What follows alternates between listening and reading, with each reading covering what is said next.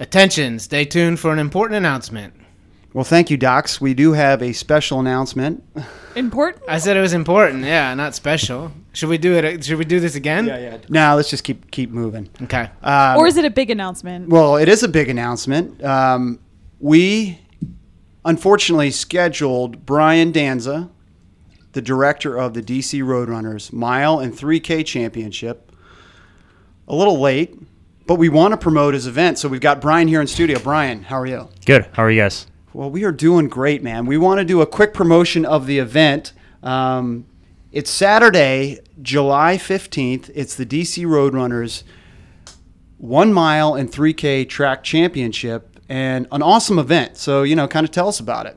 Yep. It's we do mile heats starting at 4 in the afternoon all the way to 8 p.m., basically starting with like the kids miles, the race walk miles, and then speeding up each one of the heats, about 15 heats until we get to the elite mile, which is around 7:30 p.m.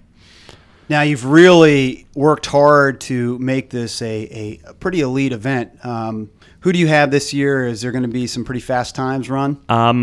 I don't have names that I can necessarily give out right now, but we have 4 dudes who've broken the mile or broken 4 minutes in the mile in the last year. So wow. We should have a pretty fast event. We're also going to do a exhibition, not for prize money, 800 meters just before the mile, and we have a few people who have gone under 150 for 800 meters in the last year. So that Wow. should be pretty decent. That sounds like a fun event, and it's not necessarily just for those elite athletes. It's pretty much for everybody, and everybody can still sign up, right? Yep. You can sign up at dcroadrunners.org. It's free. It's at Dunbar High School in Northwest DC, and look at the schedule online to see about when you're going to run. Everything's a little bit flexible, but the schedule has most of the times and placements of where people would normally run. What if you don't want to run? Well, if you don't want to run, you can definitely come spectate and cheer on your friends. We're trying to make it into a fun event, especially for the elites. We're going to try to get everybody down onto the track to cheer on the fast guys as they go around, fast guys and girls.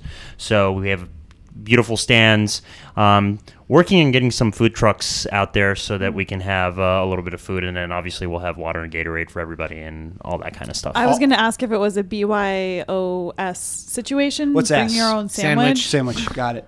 Yeah. For you, Joanna, it always is. DCRoadrunners.org/sign-up/track champ. You can go to the DCRoadrunners.org site and find it. And Brian, luckily enough, we've got 3 hot days, and then Saturday looks pretty good. It looks good and no thunderstorms, unlike last year. Right. And that's always kind of the wild card is sometimes it can be thunder, lightning, rain, and you have to delay or put off. So things look good. High of 89 for July 15th. You'll take it. Yeah. I won't be as sweaty as I am today. All right, so sign up today. It's dcroadrunners.org, a free event, the best mile track race in the area that happens every year that Brian puts on, dcroadrunners.org.